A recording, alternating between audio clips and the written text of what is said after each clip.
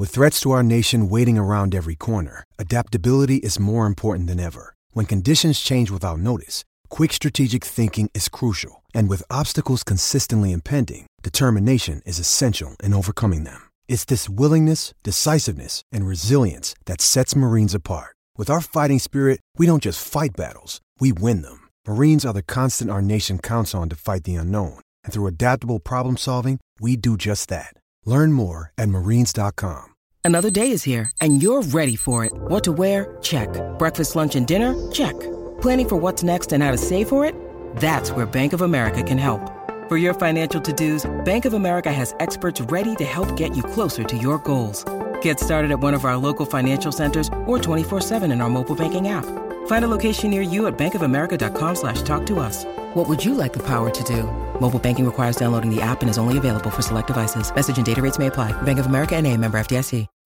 When you need mealtime inspiration, it's worth shopping Kroger, where you'll find over 30,000 mouth-watering choices that excite your inner foodie. And no matter what tasty choice you make, you'll enjoy our everyday low prices, plus extra ways to save, like digital coupons worth over $600 each week. You can also save up to $1 off per gallon at the pump with fuel points. More savings and more inspiring flavors make shopping Kroger worth it every time. Kroger, fresh for everyone. Fuel restrictions apply. This podcast is part of the Sports Social Podcast Network. This podcast is part of the Sports Social Podcast Network. This podcast is part of the Sports Social Podcast Network. Geico asks, how would you love a chance to save some money on insurance? Of course you would. And when it comes to great rates on insurance, Geico can help. Like with insurance for your car, truck, motorcycle, boat, and RV. Even help with homeowners or renters coverage. Plus, add an easy-to-use mobile app, available 24-hour roadside assistance, and more, and Geico is an easy choice. Switch today and see all the ways you could save. It's easy. Simply go to geico.com or contact your local agent today. This podcast is part of the Sports Social Podcast Network. This podcast is part of the Sports Social Podcast Network. This podcast is part of the Sports Social Podcast Network. This podcast is part of the Sports Social Podcast Network. This summer, when you're on the go, stay connected to what matters most with access to over 3 million Cox Wi-Fi hotspots. Learn more at Cox.com. Ask Ashley the podcast is sponsored by Cox. This podcast is part of the Sports Social Podcast Network. This podcast is part of the Sports Social Podcast Network. This podcast is part of the Sports Social Podcast Network. This podcast is part of the Sports Social Podcast Network. This podcast is part of the Sports Social Podcast Network. Geico asks, how would you love a chance to save some money on insurance? Of course you would. And when it comes to great rates on insurance, Geico can help. Like with insurance for your car, truck, motorcycle, boat, and RV. Even help with homeowners or renters coverage. Plus, add an easy-to-use mobile app, available 24-hour roadside assistance, and more, and Geico is an easy choice. Switch today and see all the ways you could save. It's easy. Simply go to geico.com or contact your local agent today. It's the fighting. It's the fighting. Clock. It's the fighting. It's the fighting.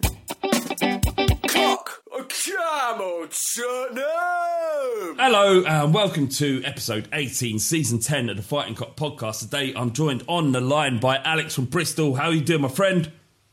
I'm all good, man. All good. How are you? Really good, mate. Really good. We've got Spooky on the line as well. All right. How's it doing? How's it doing? What does that mean? God, wanted to appeal to our northern supporters. I don't know. It's a momentous day today, boys, because I just want to say that the Fighting Cock is sponsored, is partnered with William Hill. William Hill is the official betting partner of Tottenham Hotspur, Spurs. They are the official betting partner. What do you think of that, boys? What do you think about us having a proper bona fide sponsor? I think that's a good thing, Alex. Do you think? I think it's long overdue. It is. I mean, kudos to William Hill for noticing. Is quite frankly the best untapped resource within Coys. Yes, I just it goes without saying. I think we're going to be doing loads of exciting stuff with William Hill going forward. Really excited to be linked with them, especially as they are the official betting partners of the club. So it's not like a random sponsor from over there who has nothing to do with the football club. They've gone to Tottenham and they've gone, we think we should be sponsored with the club. And they've also come to the Fighting Cock and gone, we think we should also be sponsored with you. And I'm all for it. I think it's fantastic. And throughout the season, we're going to do some amazing things. I'm really, really happy and grateful to be partnered. Keep an ear out for the duration of the pod to hear some quality odds. The boys over there have lined up throughout the season. We're going to be talking to proper, decent legends of Tottenham Hotspur in association with William Hill, as well as a special segment of the podcast going forward where we're going to be talking about the odds going into the next game and previewing games in a significant way that we haven't done before. And also, I think a good thing to mention is that a new section of the podcast at the end of each podcast, we're going to be doing a quiz. Now, it's not a quiz like we quiz each other and everyone along at home can play along. It's not like that. It's about getting people on the pod, not just us talking anymore. It's getting people outside onto the pod. And we're not just talking about anyone. We're talking about a select group of people that can come on the pod. Can't just let any riffraff in.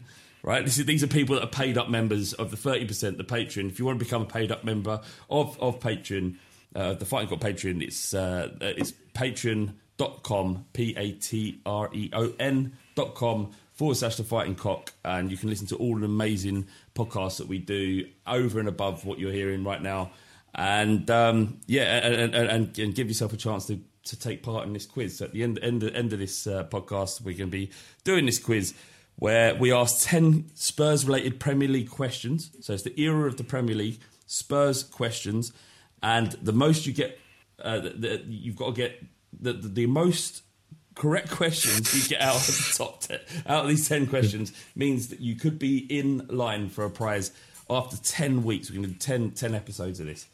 The first up, though, isn't a patron. It's one of our own, Felonious Phil. So we've known T...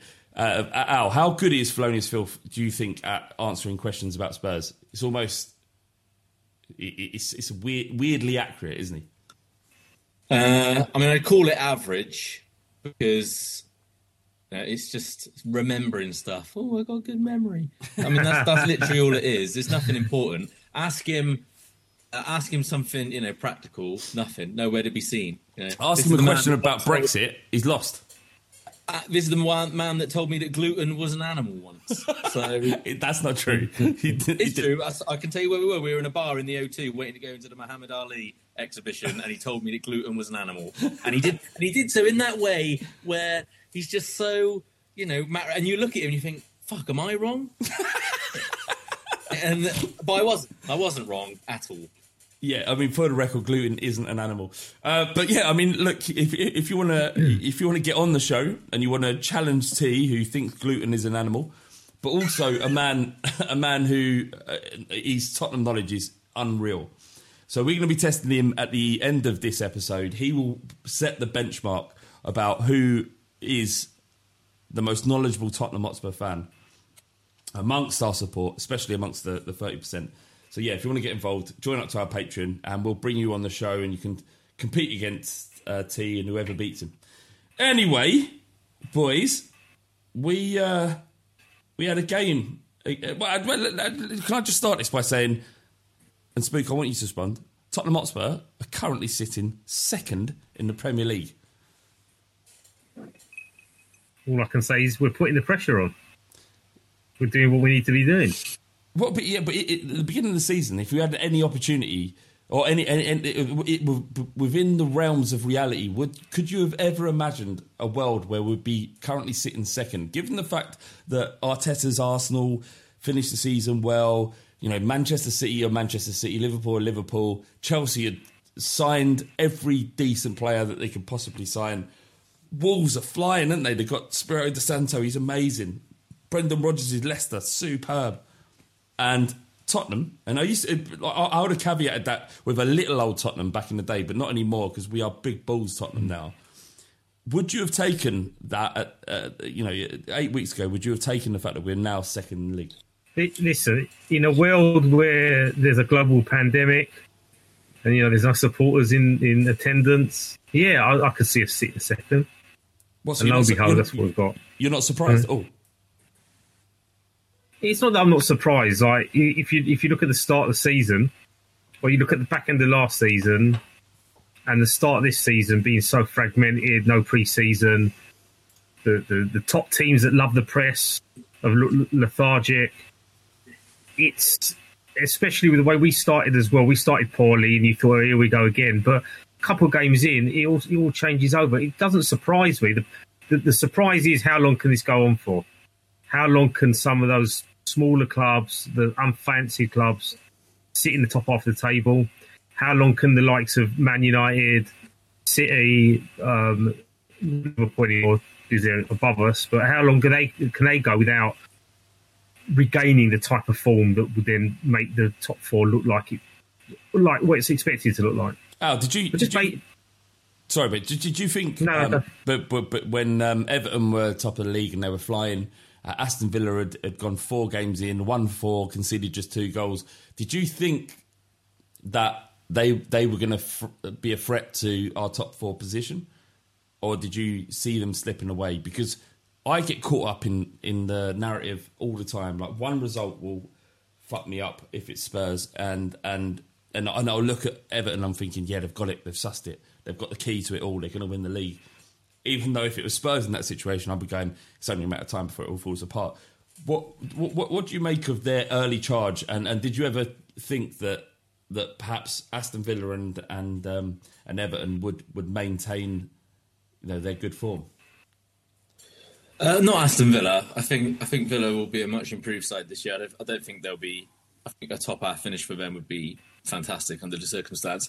I think Everton are quite similar to us in a way. I think they've got a very decent midfield. If they're all fit, and if James can last the course over the winter, I think, they could be up there with us. They can easily go on a run of 4, 5, 6 games where they win each one, I think. It's a funny old year, man. There are going to be, that top 6 is not going to be the usual top 6 this year, without a doubt. It looks early on. It looks like it's probably United that will make the look of dropping out. But one call and they can get rid of their PE teacher and bring in someone world class that used to work for us, and then I might be a bit more worried. But it's going to be a very, very funny season, and I think that top 6 won't look like what it has previously looked like. It's down to us. There's every opportunity to do whatever we want to do this year. And what can we do this year? Do you know what? As much as I love the Burnley game, the United game was great. Yesterday was hard, and I do worry about. I do worry about whether we're leading up to actually getting a bit, not a walloping from someone, but put to the sword by someone a little bit better. But we're winning these games is the difference, and that winning feeling is a game changer in itself. So if we keep winning and keep nicking points in games that perhaps we shouldn't, hopefully it'll be the flip reverse this year, whereas we actually turn up in these big games and do the business, whilst also kicking off these little teams just about. And seeing where I still think a top 4 finish, I think, is a very good season. That's an incredible season, right? You got to be more enthusiastic than just saying like we should be in that situation. We should be in the top 2 situation. Is it that we've signed so well and we have Jose Mourinho as a manager and we've got that massive stadium and the training ground and all that sort of stuff, that now that we find ourselves in second place after 7 games, that it's not enough? It's maybe this is where we should be, and maybe we should be looking upwards. What do you think, Speak? Yeah, I think expectations are always going to be a little bit distorted. You don't have to go that far back to most of us saying Mourinho's lost it. He's not really got the knack of, Poch was right. We need to overhaul. We need to get rid of all these players. It's a broken squad, and it was a broken squad. And the initial thought behind Levy's pragmatism was bring in Jose, and he can fix something quickly, and we can win a cup with the same, more or less the same core group of players, and then he won't feel wasted. And Mourinho will have another little tin pot to put on his shelf, and the Spurs will get their monkey off their back and whatever else. But he then fell apart a little bit, and we thought he doesn't know what he's doing. Then Levy backs him, and almost instantaneously, we're talking about the depth in our squad, and we're talking about how certain players are excelling. It kind of makes a mockery of us sitting about talking and predicting stuff like anybody does, pundits, journalists, other supporters. It's hard to predict. And the reason it's hard to predict is what is going on around you at the time. And we've got this pandemic, we've got this weird football that's taking place where you're playing at home, but are you playing at home? Because you haven't got any home supporters. So you've got away teams playing with freedom, doing little tricks, having the confidence to do things and not have their supporters on their back. And then the home team is, at times, I guess, caught in the middle. It depends how confident they are in taking the game to the away team. There's a bit of a complacency that kicks in. So it's weird. It's hard to measure how well we're doing, based on the fact that we're not there. And it is like, it's naked football, just with full kit on. There's no fans there. So there's that. I think it's a big factor. It's the fuel that can change the narrative of a football game if things are going against you. There's that to consider as well. But I think Spurs, based on the fact that Mourinho is paid a lot of money, we now rely on him. He's got the tools, he's got the players.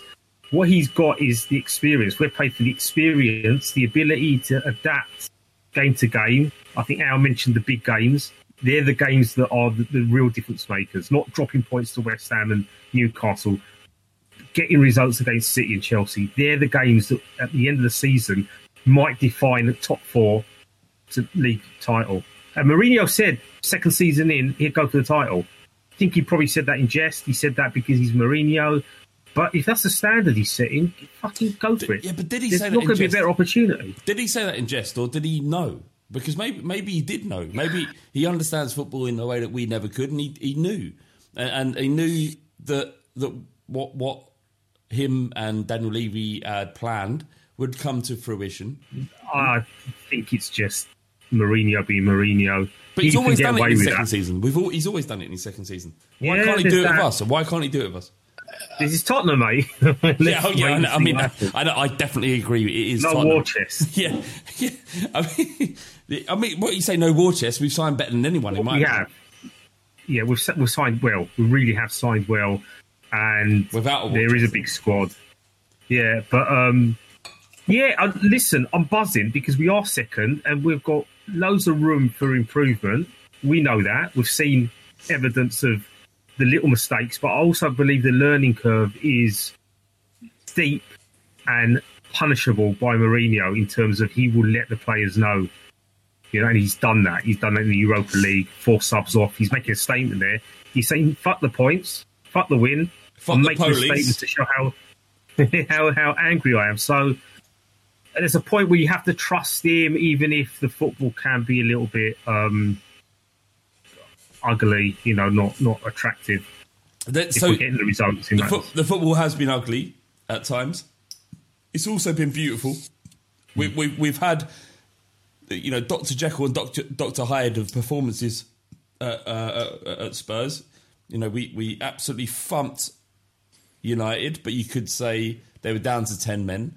We thumped Southampton, who currently sit one place below us, I think, or 2 places below us. They're in the top 4.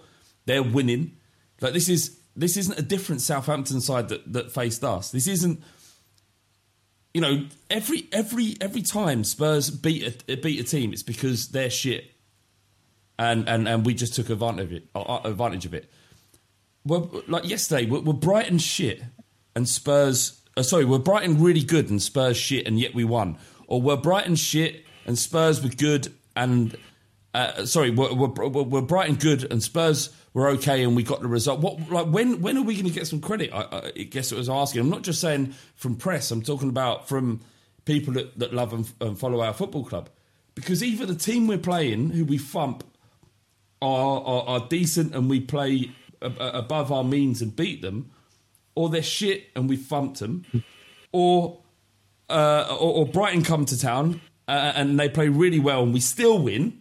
So when is it gonna? When Jose Mourinho going to get some credit for winning games, or is it just we're lucky or the other team is shit? Because that's what it feels like. That's what I'm hearing from some people. That's the type of results that we've had, though. Like, you're talking about Southampton and United, which have been thumpings, which is a combination of us being good, but also you don't get thumped 5 and 6 if you're good or have a good game. So those teams have been shit, as well as us doing it. And then on the other side, you've had the results like Burnley, and then last night against Brighton, which are squeak-by results. I loved the Burnley game, don't get me wrong. I talked about it on the last pod. I thought it was excellent. I loved it, right? But you're getting those two types of results. If we'd have beat West Ham 3-0 and not done what we did, or 3-1 and not done what we did on that, then I would have thought you would have got some credit, because it would have been like, well, West Ham pushed, they got one back at the end, but Spurs held on. It's the results that we've had. They've been either feast or famine. But if your famine is still winning games, then alive, that's great. Yeah. But I will say this, it's 7 games in, and we haven't really played anyone yet, apart from United. Everton are the only decent team, and we lost. So as much as I think that there's huge potential, Bale is obviously still to come in, and he is world-class player. He's only going to get better. And if Son has one of the games that he has last night once every 6-7 weeks, that's all right. That's okay. And Harry Kane's still scoring, and so there's plenty to do. But I think when you talk about credit, the only thing I'd say is that, like I said, it's 7 games, and let's wait and see. Let's wait and see, but let's also talk about the good things we've done, as long as the bad, because everyone's talking about the bad shit we've done.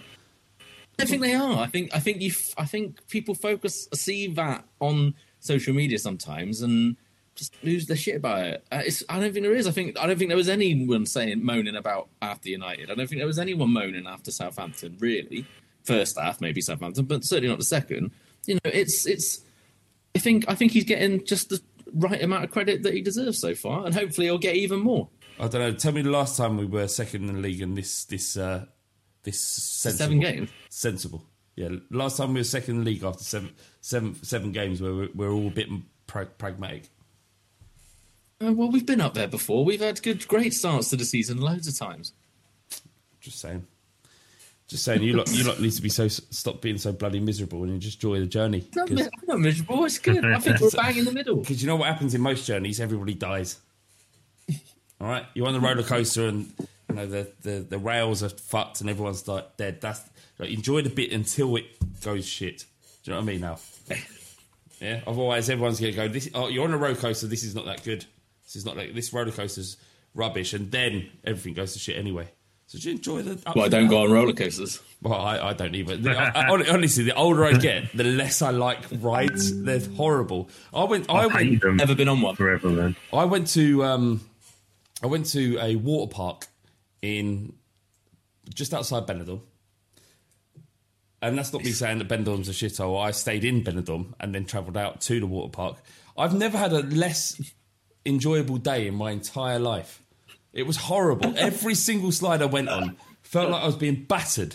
Like, literally being beaten up on a night out by 4 angry men that were much bigger than me. That's what it felt like. I've never been on a ride. I used to live literally next door to Fort Park for 5 years. Never went. Never been to Alton Towers. There was like one of his little county fairs came to town the other day when I had the little one. He was like, "Oh, Dad, will you come on this with me?" Absolutely not. Absolutely not. Well, Dad didn't get on with you. No, I made someone else go on with it. Yeah. Who? Someone. A friend. He didn't touch your front bum, did he?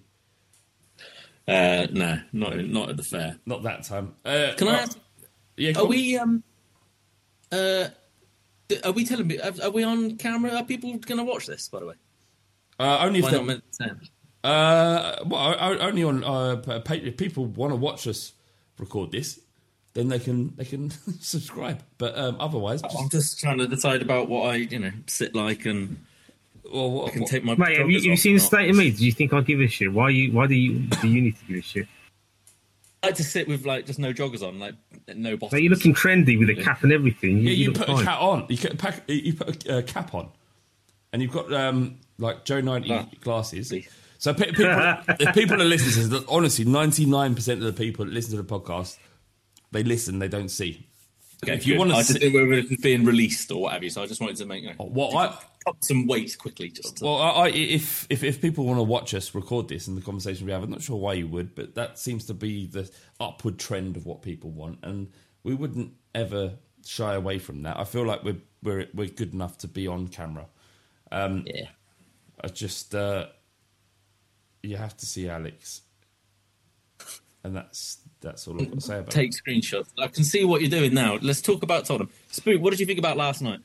What you can't just get like such an open-ended question as that. You direct him a little bit down an avenue. Did you think it was a better second half than it was first? It was better, but it's like comparing not being able to go to the toilet with then having diarrhea. I don't know. They're both. It wasn't a great night's entertainment, and I get it, sometimes things aren't going to go our way, and like in everything that I've written and done since the game, I actually thought a lot of what we did, the passive play was quite deliberate. But then I'm kind of reminded of Mourinho screaming on the sidelines, and you think, well, hold on a minute. If he wants his players to get forward, how can they not apply that simple kind of transition from being deep as a team and then pushing forward and then have a bit of urgency?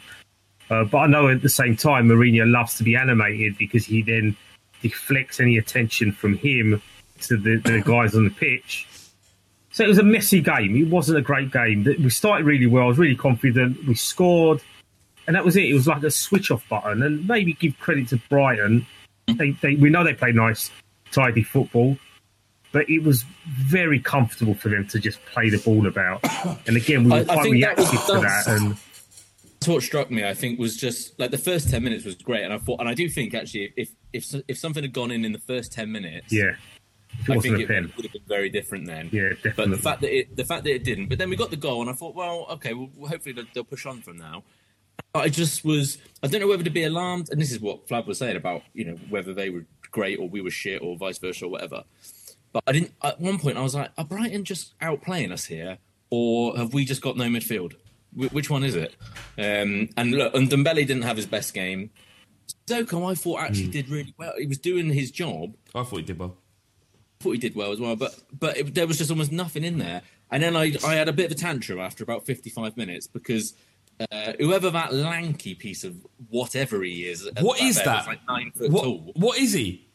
Webster or something? I can't remember. I thought he was Lewis Dunk because he just came strolling out in my head, strolling out the back into midfield like he was popping to the shop for some milk. I lost it. I threw a pillow across the room.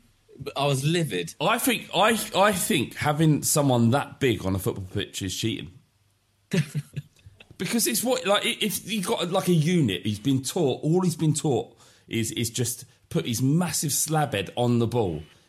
Like, so, all right, we'll put him on the pitch. Nothing about football, the grace of the game, the romance of the game. It's all about just getting this giant human being on the pitch. Teach him to pass a ball straight and to run with the ball, which we all could have done at 6, 7, 8 years old. Then grow him into a giant and then stick him up front for the last 10 minutes of the game and see if he causes problems. I hope he goes home at the end of the night and goes, they're taking the piss out of me and my size. That's why. But it was so I couldn't decide whether, like I said, whether it was just Brighton being actually really good. In all honesty, it was probably a mix of both. But I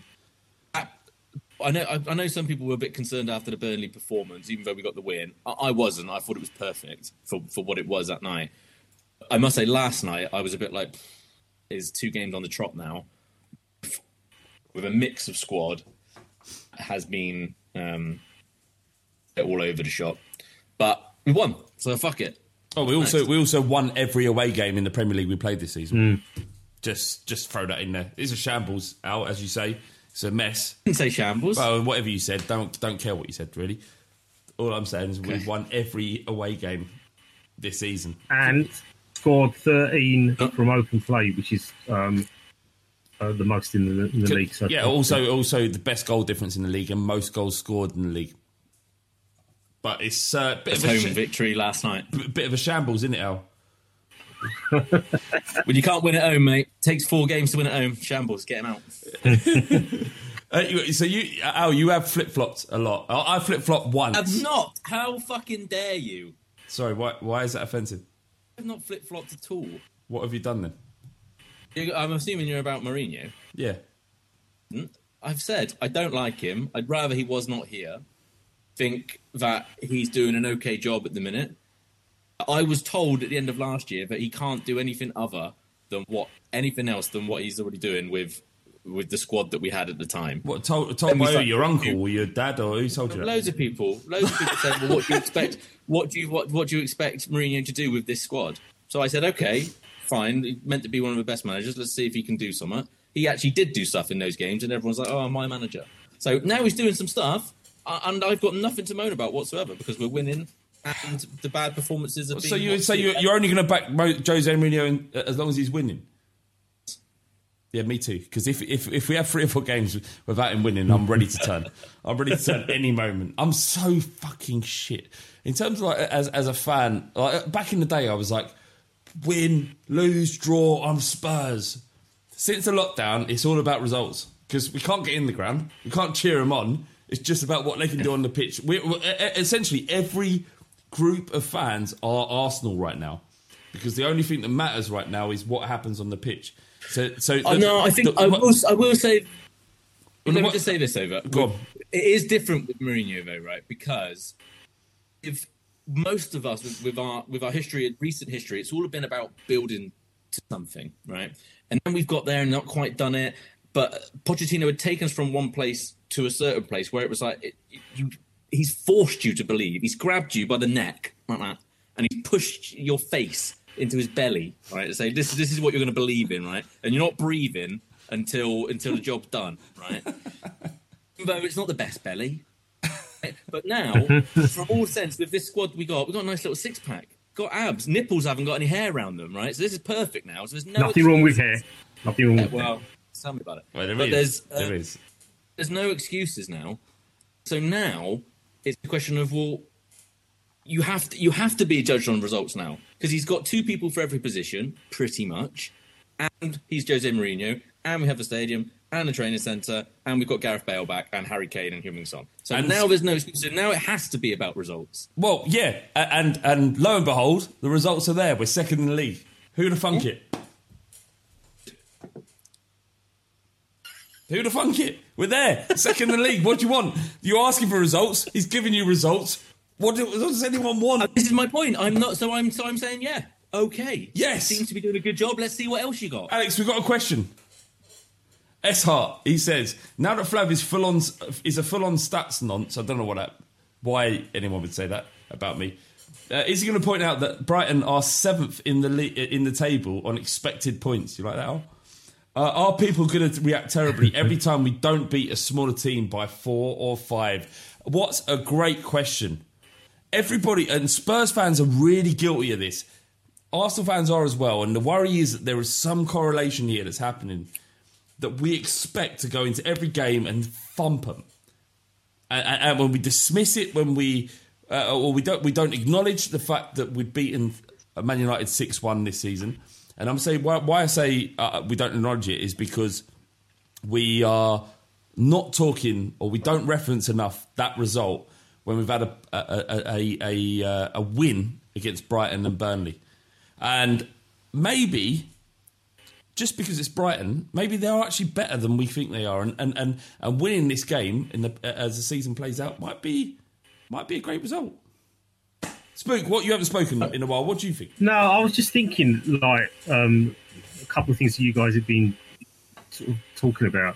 I don't think, as a fan base, we're ready to really be in a title charge, because you look at the way that we react game to game now over games like Burnley, Brighton or West Ham.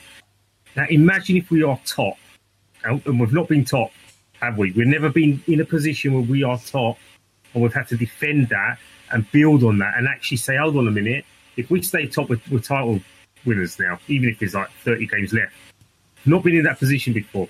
The moment we're in that position, every single football match is going to be the biggest football match of our lives. And look at the reaction now when we play all right and win. We don't play well and we draw, we lose. It's an overreaction. It's an exaggeration. We cannot manage expectations from one game to the next. 1 week, best team in the world, Mourinho knows what he's doing. Next week, we're questioning him. And maybe that's football fandom. Maybe every supporter of every club does that. It's just a human reaction to dealing with something because you don't want the worst thing to happen. So you're almost like, it's like Spurs fans do it really well with self-deprecation. We take the piss out of Spursy and doing a Tottenham and bottling it and whatever. We do it because we know it happens. But we're all right with it deep down because that's the only thing we know. If you flip it and we're top, and now we've got to protect that league, that pressure is completely different. And I cannot wait. And I think it's going to happen this season for the first time. We will be top. And then for the first time, every fucking meme that says you bottled it will be relevant because we probably will bottle it. No, it won't be relevant because every time we didn't have Jose Mourinho, every time before we didn't have someone who can win and does win. Well, this is it. This is what this is the real test of whether Mourinho still has it.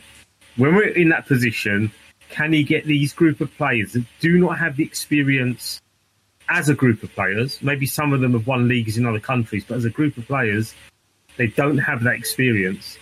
Can he lead them? Because that's his job. Believe and actually the output on the pitch, performances into points, and then the momentum, when that starts going, it's quite hard to knock a team off their perch, That you talked about that biggest game of your life, like after every if we were top and go from there.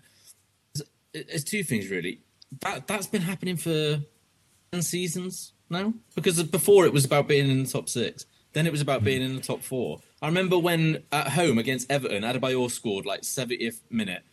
It was 0-0, and it was kind of last 3 or 4 games of the season. We won 1-0. Adebayor got one in there, and the atmosphere in that ground that day was disgusting. It was awful. It was one of the most unenjoyable days I've ever had at Tottenham. But that's because it was such a big deal then to get in there. And we were in that position and holding on to 4th. So we've had this from time to time. It's just about whether it's about getting into top 6, top 4, or now, let's say for a title chart. I mean, I don't see it myself, but it's there or thereabouts, right? So you've got a point in way, because the last time that we had the opportunity to go top, right, and actually, all right, they would have had a game in hand, but was against Burnley away in the season when we got to Champions League final, and it was after that game when we didn't win it, everything went to shit. Was the marker was February, Pochettino's last February against Burnley when we lost, and then it all just fell apart really from there. So you're probably right. It's not a question of whether the fan base can handle it; it's a question of whether the players can handle it. And the job for the players to handle it is Jose Mourinho's job now. Okay, listen, I want to move on to Gareth Bale because we've got a lot to get through still, and T's waiting on the line to get involved in this quiz that we've got lined up. But before we do move on, Gareth Bale, he scored his goal, didn't he? He scored his goal. How important, Al, was it for Bale to get on the score sheet? Or was it important? Was it always going to happen? How did you feel when it was him who nodded that win? Well, relief to start with, because I think it's a big deal. I think it's a big deal he gets off the mark early doors. Thursday was had worrying because he was very abject Thursday. Al, did you think, has any part of you thought, oh God, maybe he's shit now? Well, I wasn't thinking it until Bardi messaged me saying, I think Bale's crap. What, Bardi got in your head, did he? No, in the group. But it is one of those things. I think it's important for him to get off the mark. It was a good header as well. Technically, it was a great header. Yeah. And it was an important goal. He came on against West Ham, 3-0 up, and we draw 3-3, then plays against Antwerp. Because you're thinking about those narratives, aren't you, about not winning the game for 24 games? Look. And to hear, the only problem with last week was the fact that we kept hearing snippets from inside the club. Old Jow, who I don't know what his job is, But he was coming out saying, "Oh yeah, he's absolutely firing. It's about time. He's ready to be let loose and all this." And then that performance on Thursday came in. But then when you hear Gareth talk to himself after the game to Sky, and he's like, "Yeah, I'm getting there. I know I have to be patient. I'm not 100% there. It's been a good year, 14 months really since I put a run of games together. Particularly at the level of the Premier League." So it makes me feel a lot more confident now that, he will come to a point where the Bale of old, but he's going to be a hell of an addition. And look what happened. You brought off a world-class player off of the bench because you have this depth now, and we win a game that we probably didn't deserve to win. Indeed. Spooky, I remember us talking about Bale back in the day, way back. This is when he was just being moved from left back or left wing to the centre, where the responsibility was on him in order to create and score goals. It was under Redknapp, I think, or maybe AVB early doors. And it was Redknapp initially, yeah. Right, and I for one said he's got to stop being so selfish. He's taking shots on. He's doing too much himself. He's not looking. He's not a team player. And you was going, just let him be. Let him play. If he wants to take a shot on for 30 yards, that's a great thing. Like, you need players who believe in themselves in that way. And I was looking at you going, you're fucking crazy, mate. But the reality is, you were right. You was right, because he went on to win. I got one right, yeah. Well, yeah, you did. Yeah, but I guess it's like him and Harry Kane, like, famously stayed behind and trained every night, trained extra training. Like, he willed himself into an absolute quality player. But then now you look at him now, the way he's always been a great passer. I think we notice it more now. He's technically very good. I think he's always had that natural ability, but a lot of it is self-confidence. And I think Bale, early on, you could see in him, even if it was raw. And the moment he had a manager that believed in him and he had that freedom, that's when he turned into a beast. That's when he started to grow into a player that you could take on players and make defining goal, changing moments in games. And we sat on his back for a long time because we were dire for a long time, and Bale rescued us game after game after game. So what he became at Tottenham, you knew was no fluke. He's gone to Real Madrid, he's won everything. He's an even better player. What we've got now is like a mature version of Gareth Bale without the pace. He's not as dynamic as I would expect him to be, but maybe that's a fitness thing. I'm not expecting him to run down the wing and do that kind of shit. But his IQ again, it comes back to the experience, and we've spoken about this before. You saw him last night. He knew exactly where to be to take that header. He was as comfortable as anything. It was easy for him to score. You wait until he scores a 30-yarder, because that'll come. There'll be a moment he'll smack it as clean as you like, and then all the nostalgia will come back. And at the minute, I'm still in this kind of little bit of a bubble with Bale. He scored last night, and I'm still like, oh, yeah, he's playing for Tottenham again. Yeah. Doesn't seem like it's weird, really Gareth Bale yet. Yeah, because I don't think I think we're playing him for him to get his fitness levels up. It seems to be like all this stuff about him being firing on all cylinders in training. Maybe in the moment, hitting the ball, scoring, whatever. But in terms of being able to run around and make a real big difference, because at Madrid, he used to, when Ronaldo wasn't there as well, he did make a difference. He led. He'd be almost the main striker, the main forward player, and he'd score and lead the team. And you kind of want to see that a bit. You want to see him do what Kane does for us, and there's no reason why he can't. But one thing we should have learned really about patience with certainly particular players after Bale, right? It's why I've been quite hesitant to kind of just leave Sessegnon behind now, for example, because you hear the stories from Redknapp and Joe Jordan from back at that time, and one of the things that they kept saying was, he'd get a little kick in training, he'd kind of wince off and hobble off, and you wouldn't see him then for the rest of the session and that type of stuff. This type of maturity and growth and your body developing and stuff, it comes with age. And it comes with, like you said, being coached and being believed in. But it just comes. Some people just develop at those times, and so we should really learn. It's not like Harry Kane, where he kind of just burst onto the scene and then it's just kept going ever since. It's just never stopped. And whereas with Bale, it took time. You know, I've said this story a million times. You know, after, can't remember, it was the European game before we had the Carling Cup final after Redknapp joined. I wanted Bale out. I was adamant. Him and Bentley, get out of my club. And I said that on social media. What wasn't social media? It was Facebook. It was to your close friends and family. I want the people the most important to me to know that I want Gareth Bale out of my football club. I'm sure. Go on now. There's moments last night, like just having the ball in tight situations in the corner and still being able to flick it between his right and left foot and find a pass. You know, those little bits you still see that, you know, you trust that. If that was, you know, someone like Bergwijn who's not having a great time of it in a minute, or a Sesson or whatever, you're like, oh my God, is he actually going to be able to find a player? You know, but you don't have to worry about those little things, and the big things will come, you know, from more game time. So it was great last night. I genuinely, when I saw that it was him, it wasn't just relief because of the game and because I wanted him to score to get off the mark early. It partly was just the pure joy of hearing a commentator go, Bale! You know, it's fucking joyous. It was incredible. You can't get your head round it. It's so hard to get your head round. We almost got rid of him as well. I think it was under Redknapp. Yeah, not if I remember correctly, it was Birmingham. I think was going to sign him. So it's that kind of thing where sometimes football, like, had we bought a decent striker instead of Roberto Soldado, then Harry Kane might have never have cracked it in at Spurs, and he might have ended up in a second, third tier club.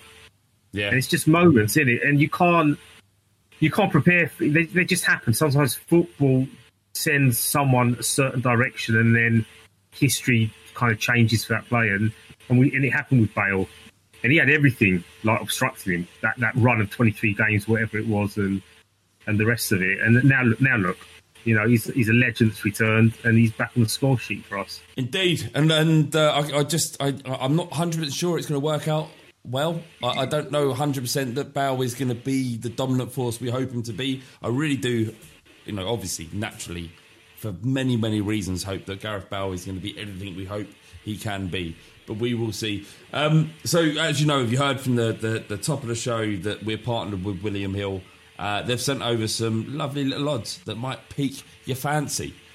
How about this, boys? What do you think the odds are for Tottenham Hotspur to win the Europa League with William Hill? Al, if you had to guess the odds?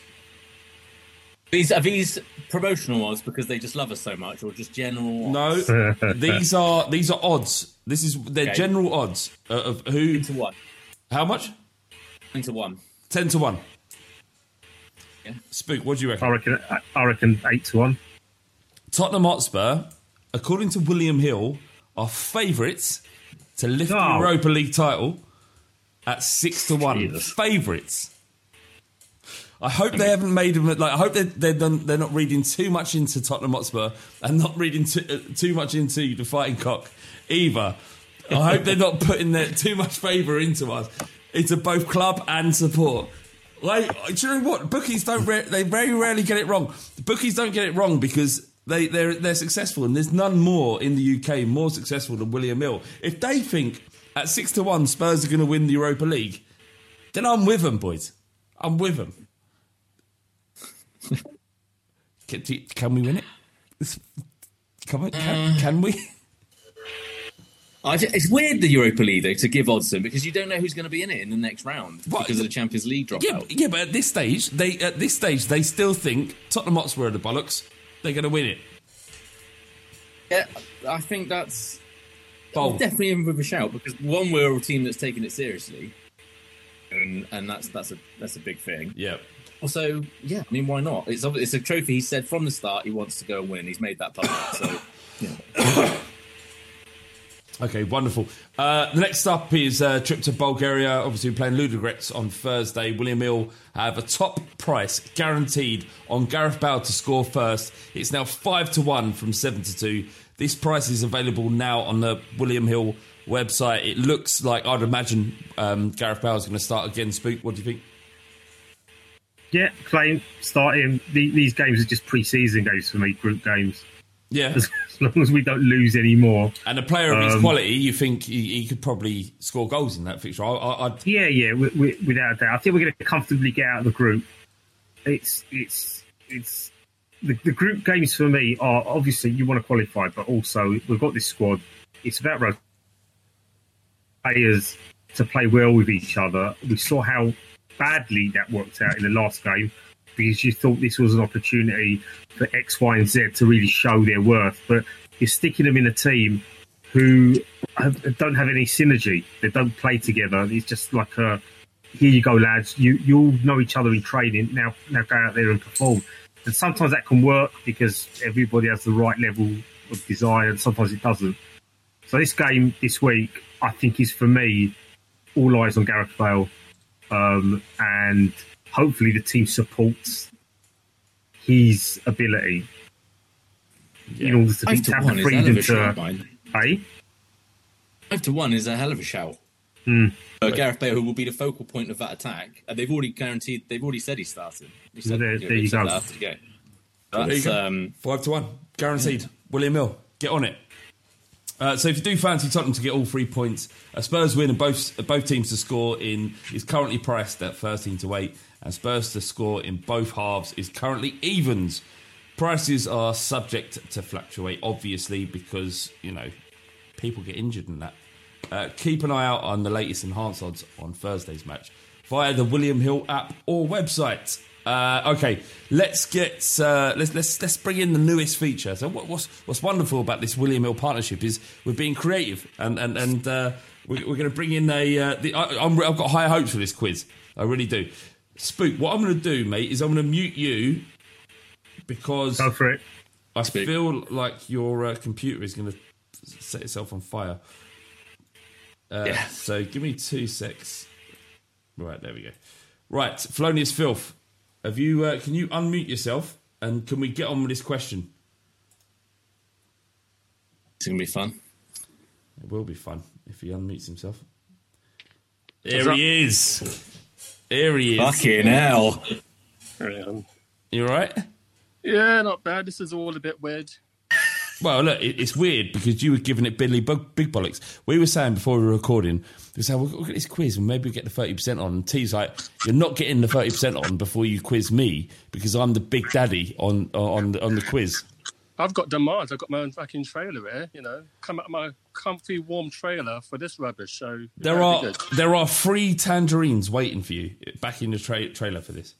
I hope they're easy peelers, otherwise we're going to smash the place up. Right, okay. Right, so this is the rules, T, right?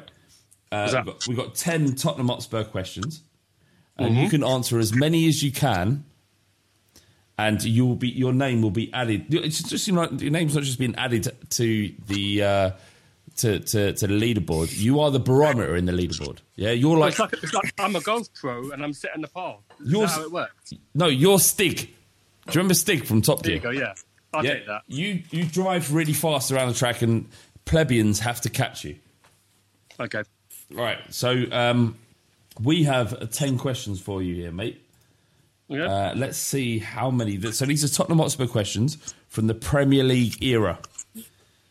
All right. So if you could do me a favour, Alex, and just note down how many he gets correct. I'll give the correct answer. I'll give the... What are you doing? Get a book to write it down. Well, don't sigh. We're just writing and shit. We will give you the correct answer after each one. If you get it right, then you get it right. If you get it wrong, then we'll give you the correct answer. Okay? Okay. All right, T, this is all on you because you're representing the Fighting Cock here. After this, it's only Patreons only. So if you want to take part of this quiz, then become a Patreon, get involved, and we'll bring you in at some point. It's patreon.com/the Fighting Cock. Right, okay. T, you ready? Okay. Alex, you got your pen? Yeah, go on. Good. Yes. Who scored Spurs' first ever Premier League era goal? For fuck's sake. Gordon Jury. Fuck. I thought that was a difficult one. Yes, Gordon Jury is the correct answer. Who was Martin Yole's predecessor? Jack Santini. Correct. How many Ivorian players have played for Spurs, and can you name them? You have to name them. I want to say 2, but it might be 3. Name 2. Zakora and Koulibaly. That's the wrong answer. The 1 was right, but it's wrong. The answer is Serge Aurier and Didier Sakura. Oh, fuck yeah. Okay, who scored the goal that never was at Old Trafford in 2005? Mendes. Correct. Pavlyuchenko made 113 appearances for Spurs. How many goals did he score in that time? I'll give you to the closest 5. 5 either way. 137 games, he said. 113. 113. Okay. I'll say 45. Fucking hell. He scored 41 goals. Correct. We're in the right parameters. Fuck's sake. Number 6. Which 4 players have played for both Arsenal and Spurs in the Premier League era? 4? 4 players have played for Spurs, for both Arsenal and Spurs in the Premier League era. Okay, so you can name 3. Okay, Bentley, Campbell, Ryan Ricketts, William Gallas. Ryan Ricketts wasn't there, but you named 3 anyway. Yeah. Adi Bayor was there as well. Oh yeah, Adi Bayor, I forgot him. Ricketts actually did. He did. I'm not sure if he played a first team game for Arsenal. Maybe that's why. But might be same for Bentley as well. Well, you get the point anyway. You don't need to. You don't have to. You got the point, all right? Have I set the bar too high? No, because this is what we want. You want people coming to beat you. This is our podcast. You're a part of this podcast. You have to set the bar high, and these people need to come in and usurp you. Okay. All right. No one beats him. Do we get the prize? What is that? We got. Yeah, Alex. What would be the prize? I tell you what it'd be: a season ticket to Stringfellows. Right, 7. Who was Pochettino's first signing as Spurs manager? Oh man, you have to push your head, Steve. 5. 4. Was it 3? Was it Ben Davies? Fuck you! Christ, yes, Ben Davies. It was correct. Yes. Yeah. All right. I had a feeling. You know, because you had a feeling. Never would have got that. No, nor would I. Not in a million It's years. either him or Dyer. I was going to say Eric Dyer. Yeah, well, apparently, according to this quiz, supplied by Leo, who's our producer, 100% Ben Davies. Question 8. Which Spurs goalkeeper was on the cover of FIFA 95? Ian Walker. No, incorrect. It was Eric Torsvet. And number 9, Scott Parker joined the club in 2011 and went on to win Player of the Year in his first season. But which other London clubs had he played for before signing for Spurs? There's 3 of them. You've got to get them all. Chelsea, Charlton, West Ham. Yes. Easy. Correct. Well, all right. Yes, fuck you. All right, and number 10, who scored in injury time, winner away at West Ham in 2007 to make it 4-3 to Spurs? Ross Dalteri. All right, how many did he get, Al? He only got 2 wrong, so that's a grand total of 8 out of 10.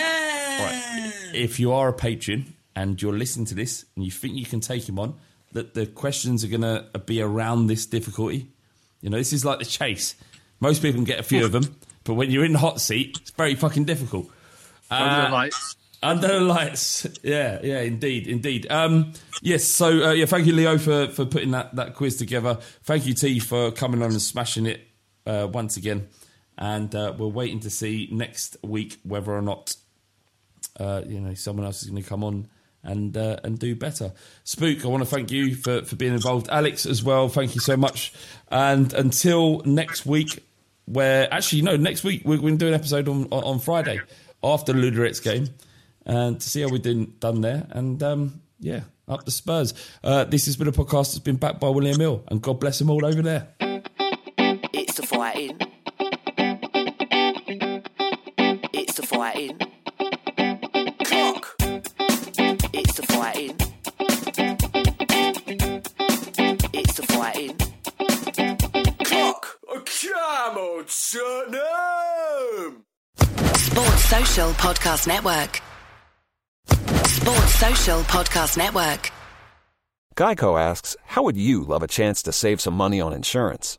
Of course you would. And when it comes to great rates on insurance, Geico can help. Like with insurance for your car, truck, motorcycle, boat, and RV. Even help with homeowners or renters coverage. Plus, add an easy-to-use mobile app, available 24-hour roadside assistance, and more, and Geico is an easy choice. Switch today and see all the ways you could save. It's easy. Simply go to geico.com or contact your local agent today. Sports Social Podcast Network. It's not easy being the one everyone counts on to keep the facility running, no matter the weather or supply chain hiccup.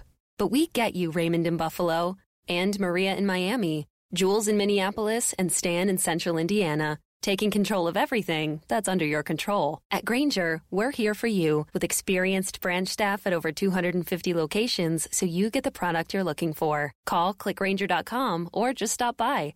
Grainger, for the ones who get it done. Sports Social Podcast Network. Geico asks, how would you love a chance to save some money on insurance? Of course you would. And when it comes to great rates on insurance, Geico can help.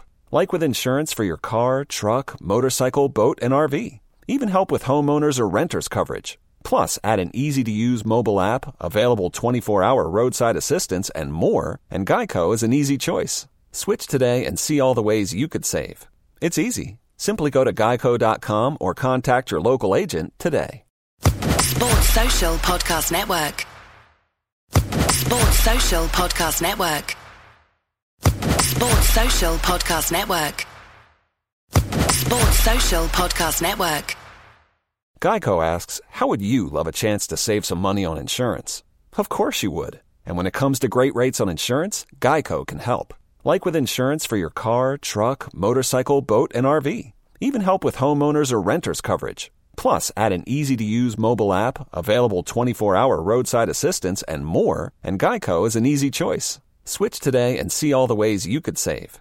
It's easy. Simply go to geico.com or contact your local agent today. Sports Social Podcast Network. Sports Social Podcast Network. Sports Social Podcast Network. Sports Social Podcast Network. Sports Social Podcast Network.